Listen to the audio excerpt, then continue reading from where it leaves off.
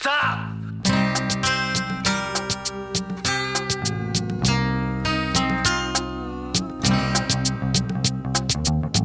Sure you want the rest of it? Dirty Harry Minute. Dirty Harry Minute. Dirty Harry Minute Podcast. Dirty Harry Minute Podcast. Every penny's worth. Welcome back to Dirty Harry Minute, the only podcast in the world to review every minute of that classic 1971 Warner Brothers movie, Dirty Harry. I'm your host, John. Apologies for Tim and Trent not present, but we have returning guests Cam Smith. Hi. And Ben. Hi. And Ollie Coleman. Hello. And a special guest from the United States of America, one part of We Watch Movies podcast, Austin Pond. Hi. How are you, Austin? Pretty good. It's pretty cool to be here. You're a big fan of Dirty Harry? I am a big fan of Dirty Harry, yes. And previously a big fan, and I guess now a guest on this show. So, thank you very much, Austin. Today we are reviewing minute 85. The minute begins with a bus driving off slowly into the distance and ends with Harry walking the main interior of City Hall. What did you think of this minute, Cam? It's not the most action-packed minute. No. I will say that my main takeaway from it was that, spoiler alert for the end of the movie, but this is not the best day of Dirty Harry's life. It's arguably one of the worst days. But at least he can look back on it and say, I got a damn good park out the front of City Hall. I didn't have to walk any further than I had to. What did you think of this minute, Austin?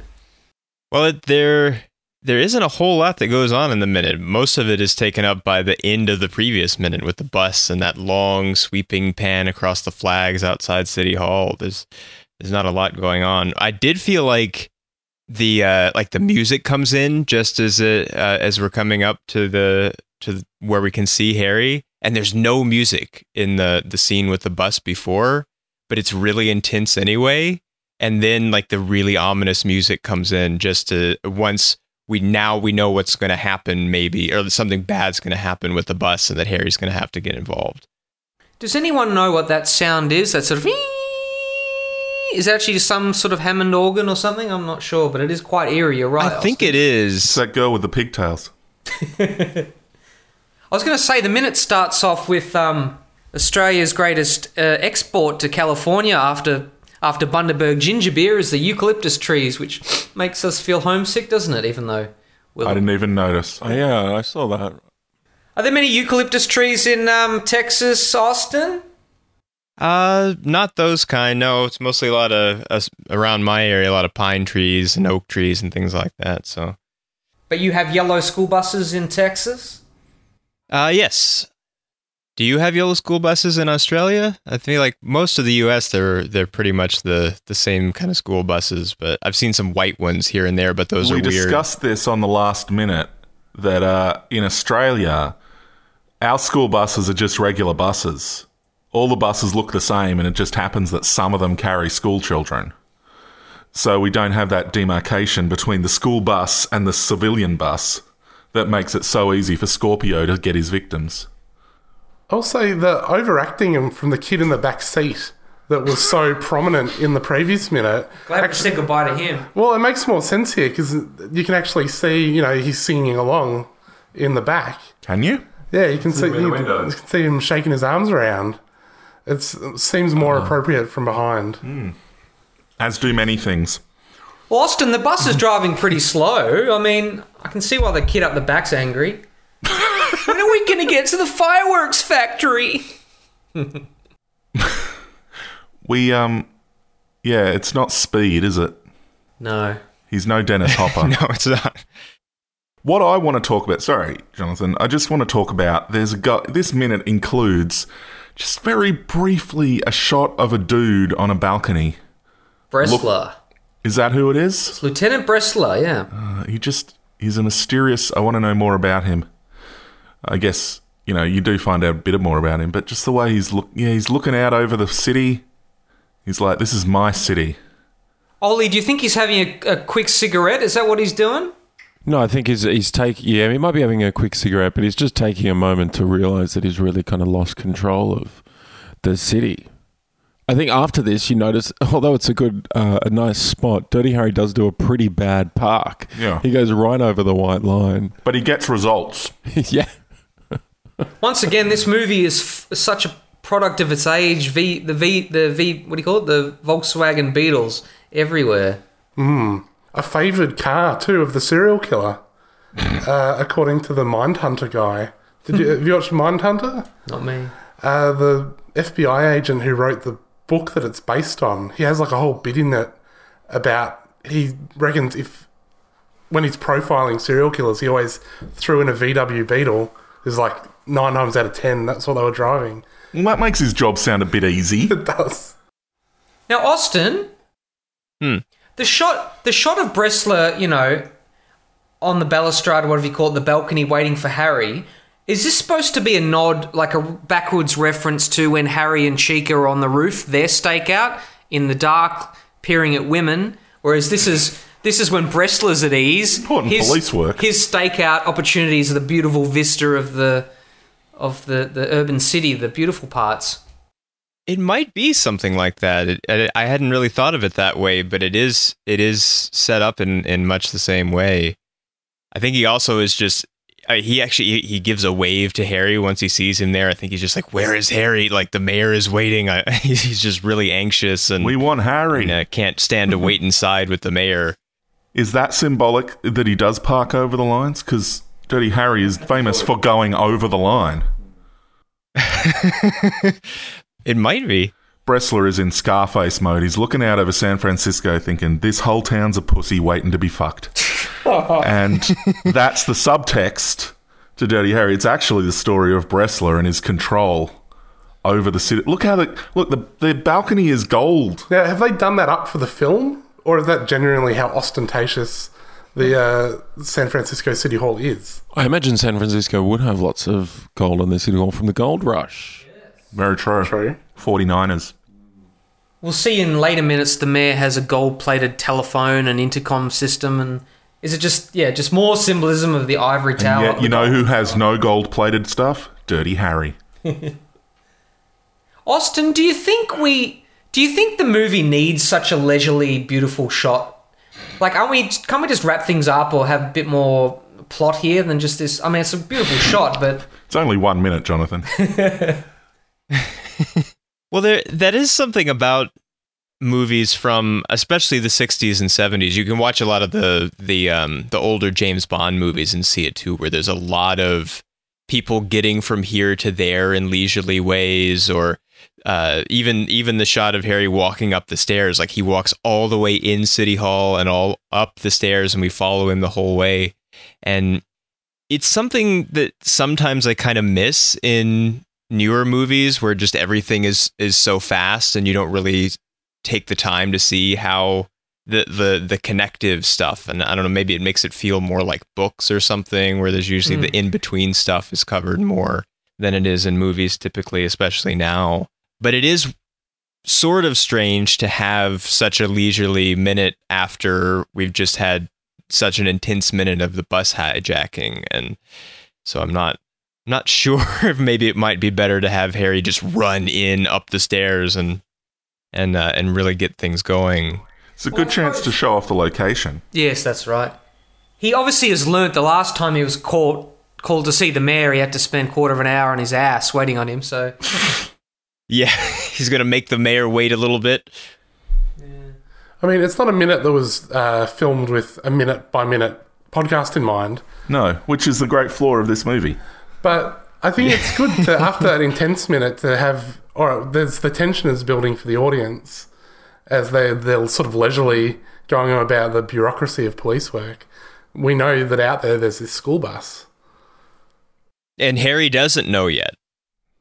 What would have been awesome was as he parks, the school bus goes past behind. They should have done that. Well, in our heart of hearts, we know that Harry's just had a tryst with Chico's wife. And we were expecting to hear "I'm Walking on Sunshine" playing as he's walking here. Sadly, it hasn't been recorded yet. Do you think, Austin, that Harry went home with Chico's wife after the hospital scene? I don't know. I kind of feel like part of his seriousness about everything. Like, I feel like he was always kind of a serious guy, but he got even more serious once his wife was killed. And so it seems to be that's one of his driving things. So I don't know. He might feel disrespectful to his wife, but although we do see him take someone home in one of the later movies. So, but I don't know if with it still this fresh, if he would do something like that or not. Ollie, do you think Harry would cut someone else's lunch? Do you reckon he would knowingly cheat? He would draw a friend's wife to cheat with him? No, I think that's a line that he wouldn't cross. That's the symbolism. He's crossed the line because he's just done it. That's what the park job shows. In the novelisation, they make Chico's wife at the hospital scene. She's 6 months pregnant, so only a dirty dog back in the 70s would go within 10 metres of a pregnant woman, so they chop that. Harry would. Harry absolutely would. Well, and speaking of the novelisation and Harry's parking job, I've managed to get a hold of the novelisation, and I haven't read the whole thing yet, but I've been sort of paging through it. And in the part for this minute, it describes Harry as pulling in and parking in the red zone with his siren blaring as he pulls up to City Hall rather than his leisurely park job. That would seem a lot less coincidental. Yeah. Well, this has gone better with some "don't give me the red zone and the white zone" shit from Airplane. But, I mean, someone's got to park in the best spot, don't they? Yeah. He always gets a good park, right outside the adult bookstore and in the hot dog scene. It was easy to get a park in those ungentrified days, God damn it, Austin. Yeah. Yeah. Do you, in your local town, Austin, do you have, what do you call this parking? 45-degree parking? Do you have, what do you call this angle? Sorry, I don't know. Angle 45-degree parking. Yeah. Do you have these parks, or is it... I think it has a bit of a stigma here as being for those who aren't very good at parking, isn't it? Don't you reckon? It's easier to park here, but people... Yeah. It's for sure easier than parallel parking is. It's kind of a mix of both. Although there used to be a lot more parallel parking than there is, so I think it may have been shifting over the years to more and more angled parking because people don't.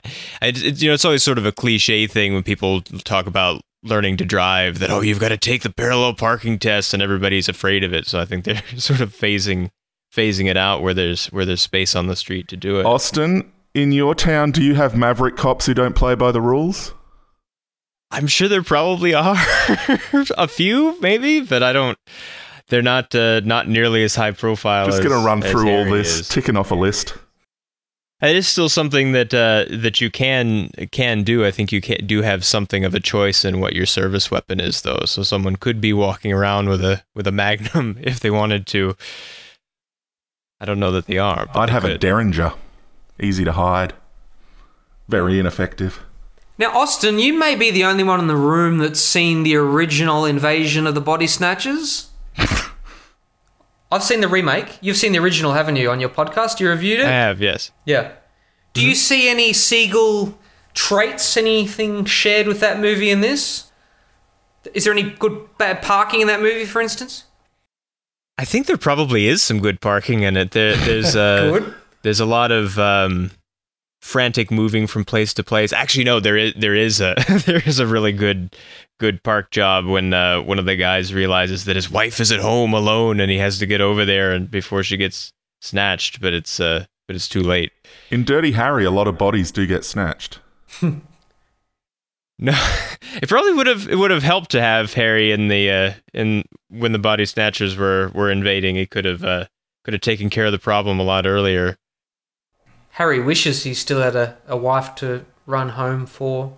In the remake, Donald Sutherland, when you don't know if he's been snatched, there's a scene at him in this part of City Hall, isn't there? Have you seen the remake, Austin? He's sitting on a chair in this. Yeah. And he goes, I have, but not recently enough to remember very much. Just good old Donald Sutherland. Donnie being Donnie. Jonathan. Yes. You rated the 45-degree park as, the simple park. I thought maybe that's a stigma, is it? How do you rate it up against the 90-degree park, where you're just saying compared to a parallel park, it's easier? Yeah. I think the 45-degree park is easier if you're coming from that way, Yeah. and harder if you're coming from that way. It all depends whether you have to make a more than 90-degree Of course he's turn. over the line. He's used to a 44 Magnum Park. Sorry. Imagine if Steven Spielberg got his hands on the rights to this movie and he re-released it in an ET remaster kind of thing, where his 44 Magnum was replaced by a Magnum ice cream so that it would be kid-friendly. And the whole movie made no sense. There's some online commentary about the voyeurism in Dirty Harry. They're saying usually Harry comes a cropper when he's got time on his hands. For instance, on the rooftop where he's waiting to find Scorpio on the roof there, he gets distracted by the nude women.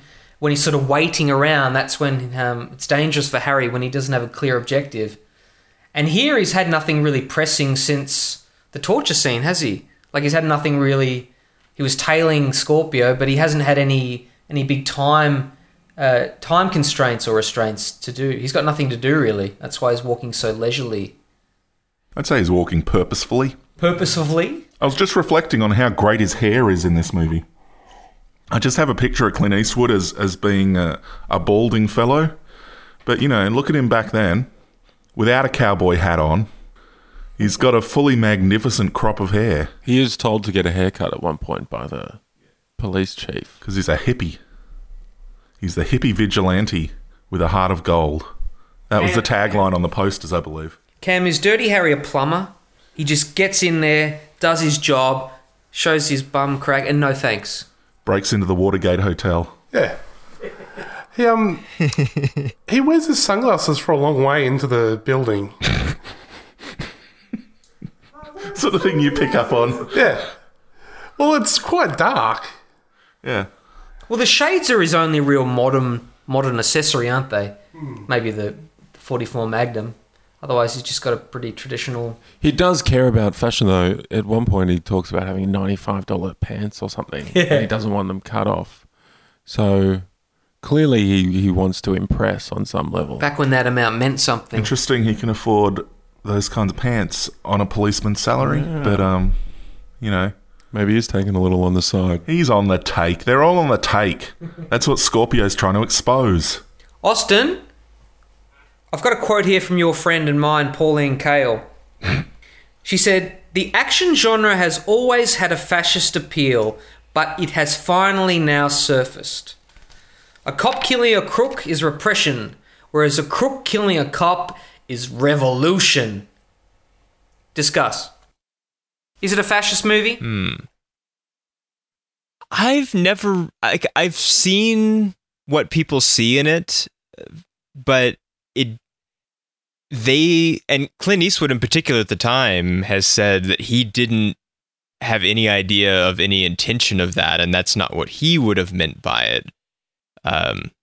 Although he sort of backs off a little bit on that in later years, I think, where he sort of realizes, oh, well, I guess maybe it was sort of a thing of the time and that it doesn't doesn't hold up quite how it was. I think maybe you've talked about before Arnold Schwarzenegger and some of the special features talking about this movie and how like inspirational it was to him, which seems like a kind of an odd thing being the rest of his politics, but I don't know. It's not fascist in like a Nazi Germany kind of way, but it is a little the state is right, or the we got to get the bad guys by whatever means, and so it's not unfair, I suppose, to say it has some fascist tones at least. What did Pauline say? A cop killing a crook is repression. Yeah, whereas a crook killing a cop is revolution. Hang on, is that her belief, or is that what she's taking from the movie? I may have to double check. Maybe that was how someone summarized her argument. Oh, right. Yeah. I mean, the thing is, it's not like what he's kicking back against is sort of the new age policing that you see, I guess, probably more in things like Ashes to Ashes. that sort of thing. The David Bowie video clip. Like He's very fascist. You know how the police all dress up as clowns and go to the beach? Did you watch Life on Mars and Ashes to Ashes? Yeah. Where you've got like the old school cops kicking up against the new wave of policing. Yeah, there's an episode where he goes, "Hey, you're reading the rights wrong." Like he's got the more developed liberal version Small L about Miranda rights. But like that's not what they're kicking. That's not what Dirty Harry's kicking back against here. They're not saying, "Oh, we care about victims' rights." Like Scorpio's mentally ill. We've got to keep that in mind. It's the police. The state has very conservative views on how things need to be done, and they're just incompetent. Dirty Harry doesn't actually break any real rules. He goes in without a warrant. He does torture the guy, but he has to. Very small, yeah. He tortures the guy. Well, he gives him a little bit of torture. He should. I mean, if he was a fascist, though, he would have shot him there. It is in the interests of saving a life. Yeah. If he was a true fascist, he would have just shot Scorpio. There is a reason Dirty Harry is, admired as a character by people, which is that he generally has a compelling reason to do what he does. And that's not to say that there are not also good reasons why the rules that he breaks are in place. But also you can very much understand how a person who is not necessarily a psychopath would behave like Dirty Harry. Is the movie itself a false presentation of a false scenario in terms of creating that kind of time-restricted situation? It's like how people defend, torture on the basis of, what if there's a bomb that's going to go off in 30 minutes? And it's like, well, that never actually happens. Like this never actually happens. But then that's the problem with reading, because it's like, well, is this a message to us as a public saying this could really happen and so we should believe that cops should be like Dirty Harry? Or is this just a story about a situation in which it did happen? And so... That's what Clint has always said. Is he an allegory or is he just a dude? All movies are what-if situations. Clint Eastwood does seem to take a sadistic amount of... Dirty Harry seems to take a sadistic amount of pleasure in exercising his duties. Like, he really has fun killing those guys at the bank robbery. Yeah. And he has fun torturing this guy, and he enjoys the chase. That's kind of like a creepy, oppressive element. Here's Dirty Harry from a future movie. I'm either a cop or public enemy number one. It's a question of methods. Everyone wants results, but won't do what's necessary to get them done. That sounds a lot more fascist than the first movie seems to me. Yeah. And I wonder if maybe that's some of what... I guess there was the reaction at the time that it was fascist, but then in the time since then and adding the sequels to it... if maybe there's not as much of it here in this first one as it becomes later. Well, I mean, going back to the parallel with Rambo, the picture of Rambo and what John Rambo as a character represents is really based on all the sequels, not the original, which is a really heartbreaking look at PTSD and, the harassment of the homeless. Which is not what we think of when we think of Rambo now. So, sequels really can ruin the legacy of a character. Austin, do you like Clint Eastwood as an actor? I think generally as an actor, yes, and in his films, and I guess as a director some of the time, but and I tend to be able to separate people doing art from people being who they are in real life. So even if I disagree with his politics, I can still watch Clint Eastwood in a movie and still enjoy it to at least a certain extent. So, have you ever met Clint Eastwood? I have not met Clint Eastwood. Get on it, man. He's not got long to live. That's strange because you and him live in the same country, so yeah, that's true. We just assumed. Well, guys, you may be aware that in real life there was an imitation of the school bus kidnapping. Are you aware of the Chowchilla kidnapping, Austin? Didn't happen in Texas. Yeah, I've heard of it, yes, yeah. Yeah. It was quite a time to be alive in California in the 70s, Cam. You had Zodiac and that Patty Hearst business, Jim Jones, Harvey Milk's assassination. Well, Jim Jones wasn't in California. They were from San Francisco originally, though, weren't they? Or from California? Well, I don't Before know. they Were moved out to Guyana? Were they all from California? I think that's where they started the cult. They had something to do with they had some friendly relations with Moscone, the guy that Harvey Milk killed or something. Or at least he gave them some planning permit or something. Harvey Milk killed a guy? What? No, the mayor that... the killer of Harvey Milk. The guy who killed Harvey Milk. He also killed the mayor, Moscone. And Moscone earlier on in his tenure had Right. given a planning permit to them or something. To the Jonestown. Yeah. Okay. God, it's a bit tangled. Anyway, you interested to hear about this connection? Tell me more. Only Foston says so. Austin doesn't care. 15th of July 1976. 26 children aged between 5 and 14 were on a school bus. They were attending summer school and being dropped off on their way back from a field trip to the swimming pool. At 4 p.m, the bus came across a white van blocking the road. The driver stopped to see if these 3 young men needed help. The 3 men stormed onto the bus, brandishing guns, and forced the bus driver to the back of the bus. The kidnappers removed the kids and Ray, the bus driver, from the bus and drove them around in 2 vans for 12 hours, during which time the hungry, petrified children soiled themselves and held each other quietly in fear. Oh, come on, kids. There's no need for that. The hostages were eventually taken to a quarry in Livermore, California. There, the kidnappers imprisoned the victims inside a buried trailer van with a small amount of food, water, and a number of mattresses. It was also equipped with fans and ventilation. The kidnappers left the quarry to call in their ransom demand. However, because telephone lines to the police department were tied up by media calls and families searching for their children, the kidnappers could not get through to call their ransom. They instead took a nap. After around 15 hours, the driver and older boys were able to stack mattresses to a manhole in the top of the van.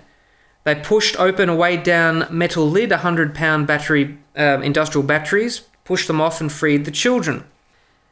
The police discovered the trailer was registered to the quarry owner's son, one Frederick Woods.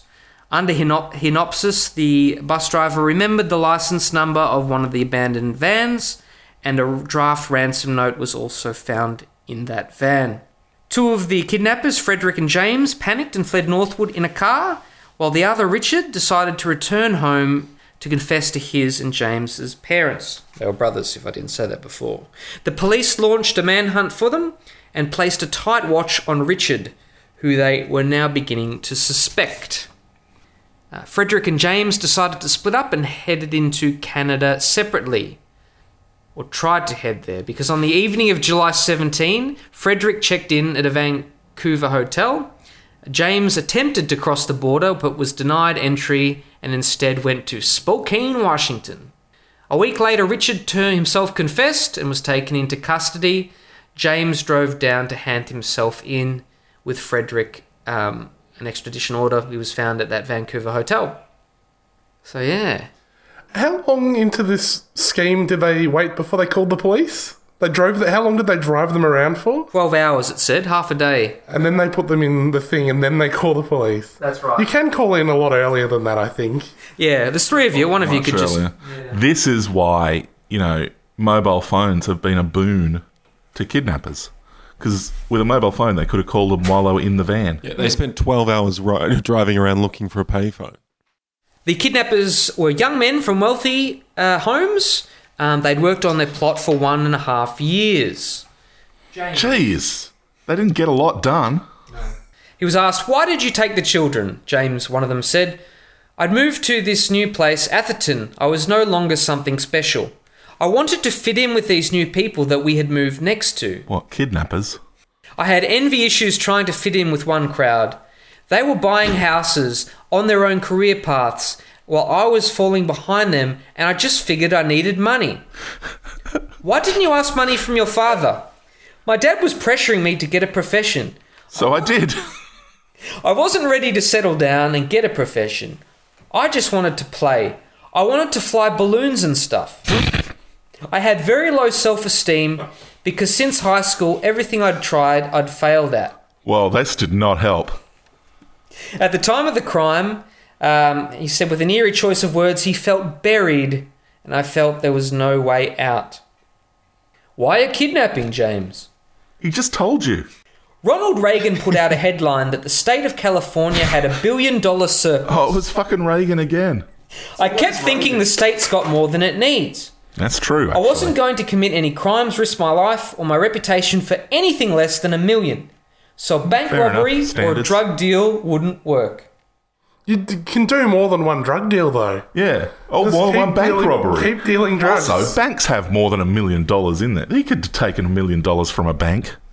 Why did you choose these children? Why would you torment a school bus filled with country people when none came from great wealth? Why not capture a billionaire?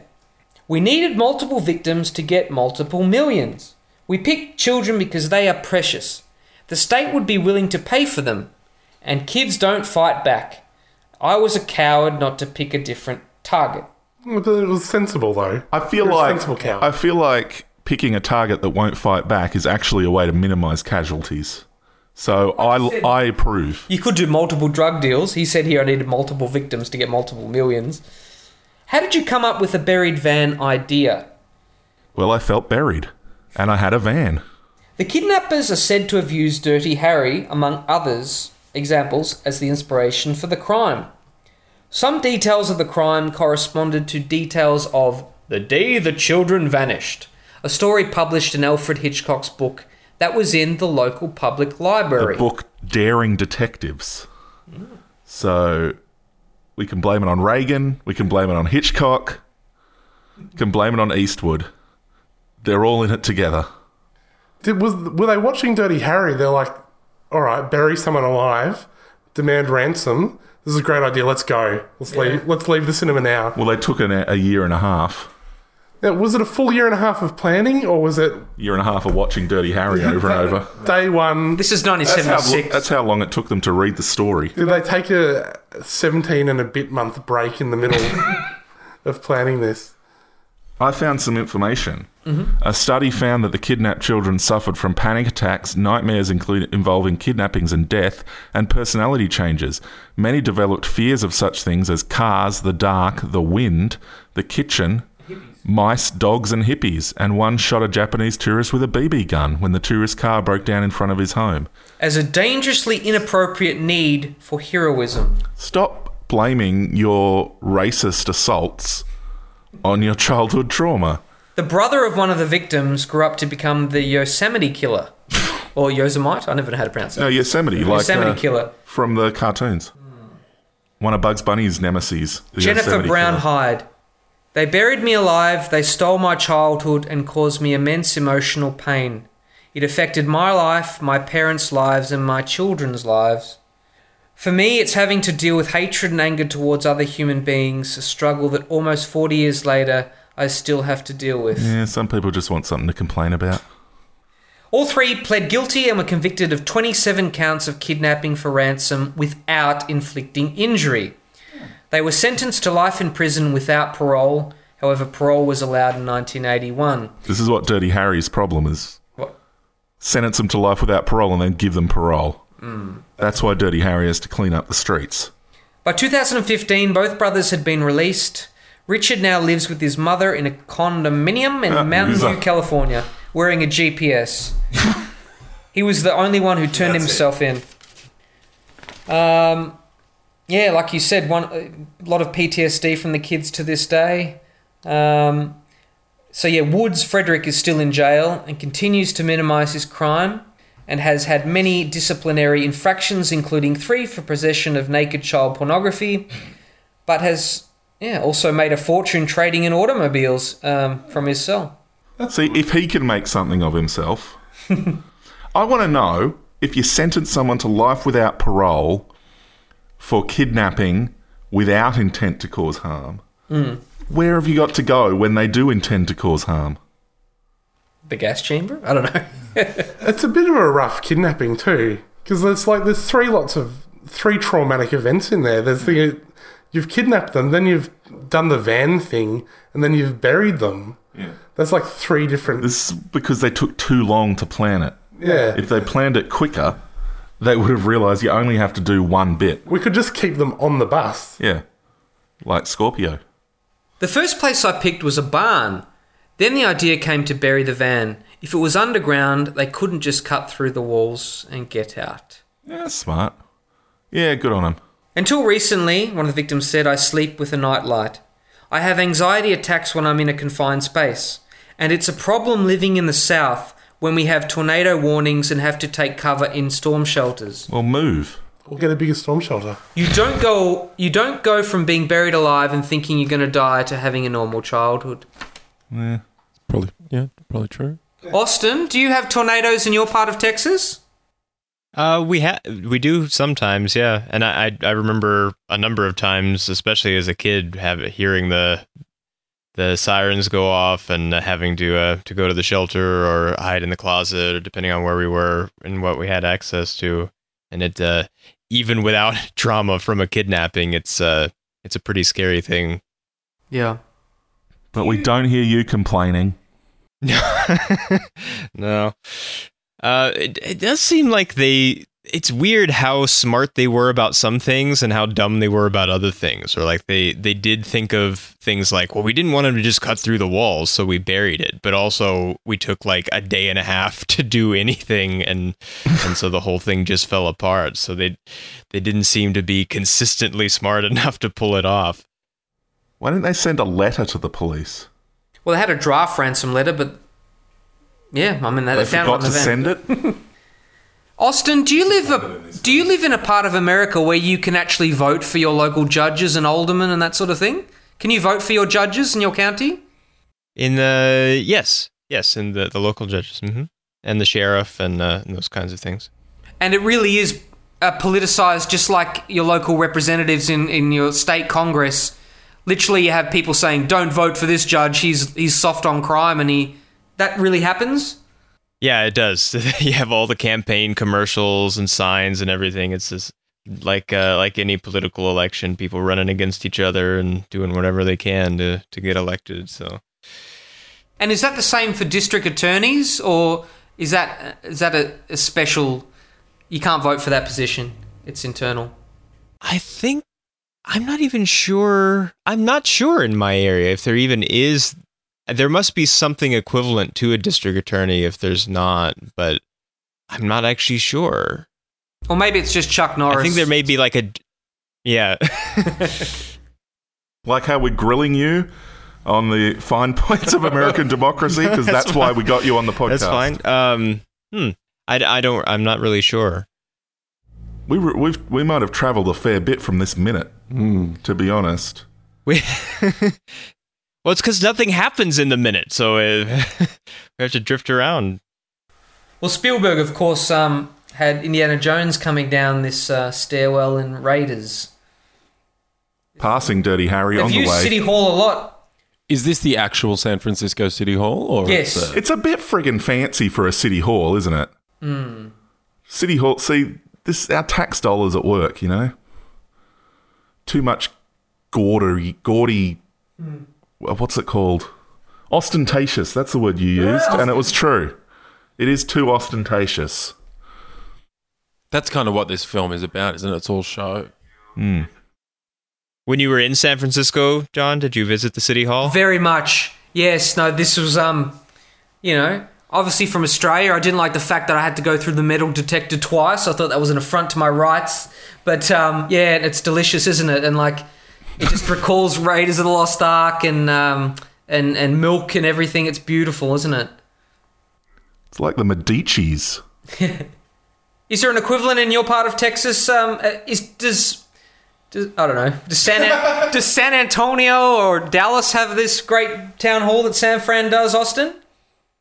I think the Houston City Hall, probably the Dallas City Hall are I don't know if there's as much gold on everything, but there's some high class city halls around.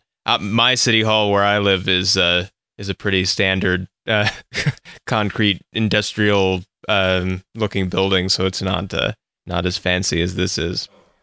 The Melbourne Town Hall, for explanation, Austin, is quite a nice building, but it doesn't have a sort of like a wide vista street, like what do you call it, a promenade that comes down from it, but it did have the Beatles in it once. I don't know if City Hall ever had the Beatles. It doesn't have any parking. No, you can't. You can't park out the front of Melbourne Town Hall at all. You have to like. Well, you can, but it's illegal. Yeah, I guess right. Dirty Harry can if he wants. Yeah, I guess Dirty Harry. Oh, because they've closed that car park around the corner, so he's gonna have to like park several streets away and just walk, or Uber. Yeah. No, you can't even drive down that street, can you? No, taxis are allowed to, or Uber's allowed to. Well, there you raise a very important industrial relations issue. I guess it's in the free tram zone.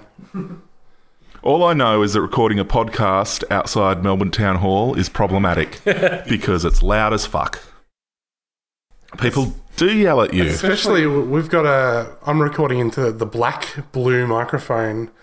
We had a silver one.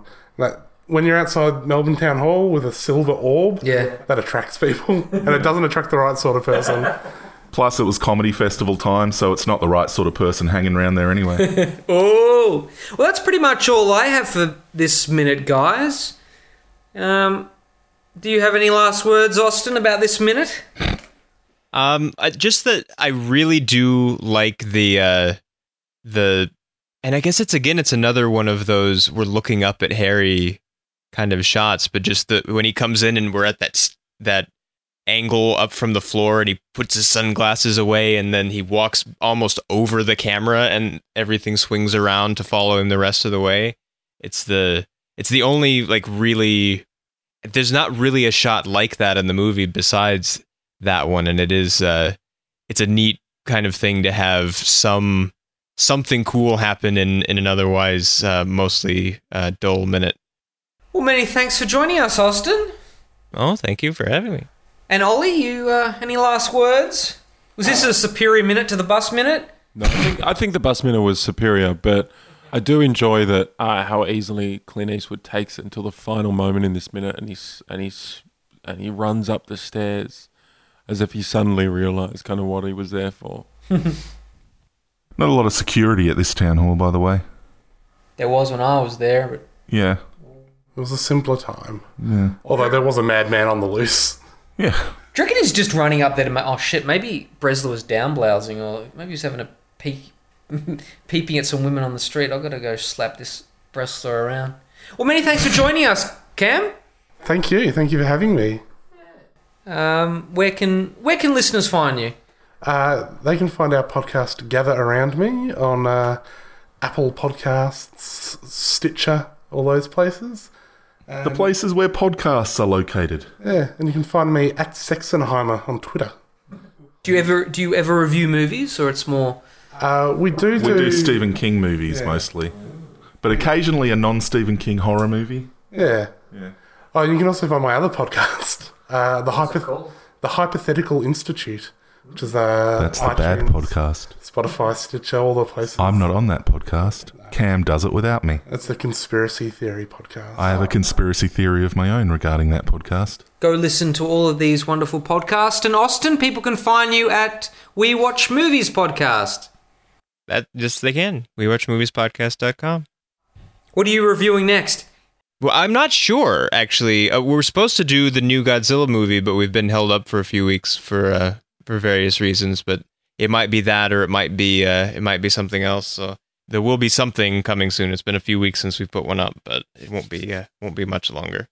Listeners, do please check it out. We Watch Movies. And Ollie, you got any gigs coming up soon? I'll have a show at the Melbourne Fringe. If you live in Melbourne, you can catch me there. Oh, nice. What's it called? It's called Poolside. It's a show I did at the Comedy Festival, doing it again. Otherwise, you can follow me at Oliver L. Coleman on Twitter. Awesome.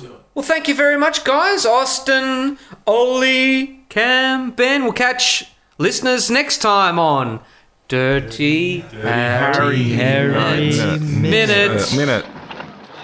Minute. So it's called a guitar. I guess you wouldn't mind if we exercised a little bit. Kind of start strumming back and forth like this and get a sound out of it. I'll show you.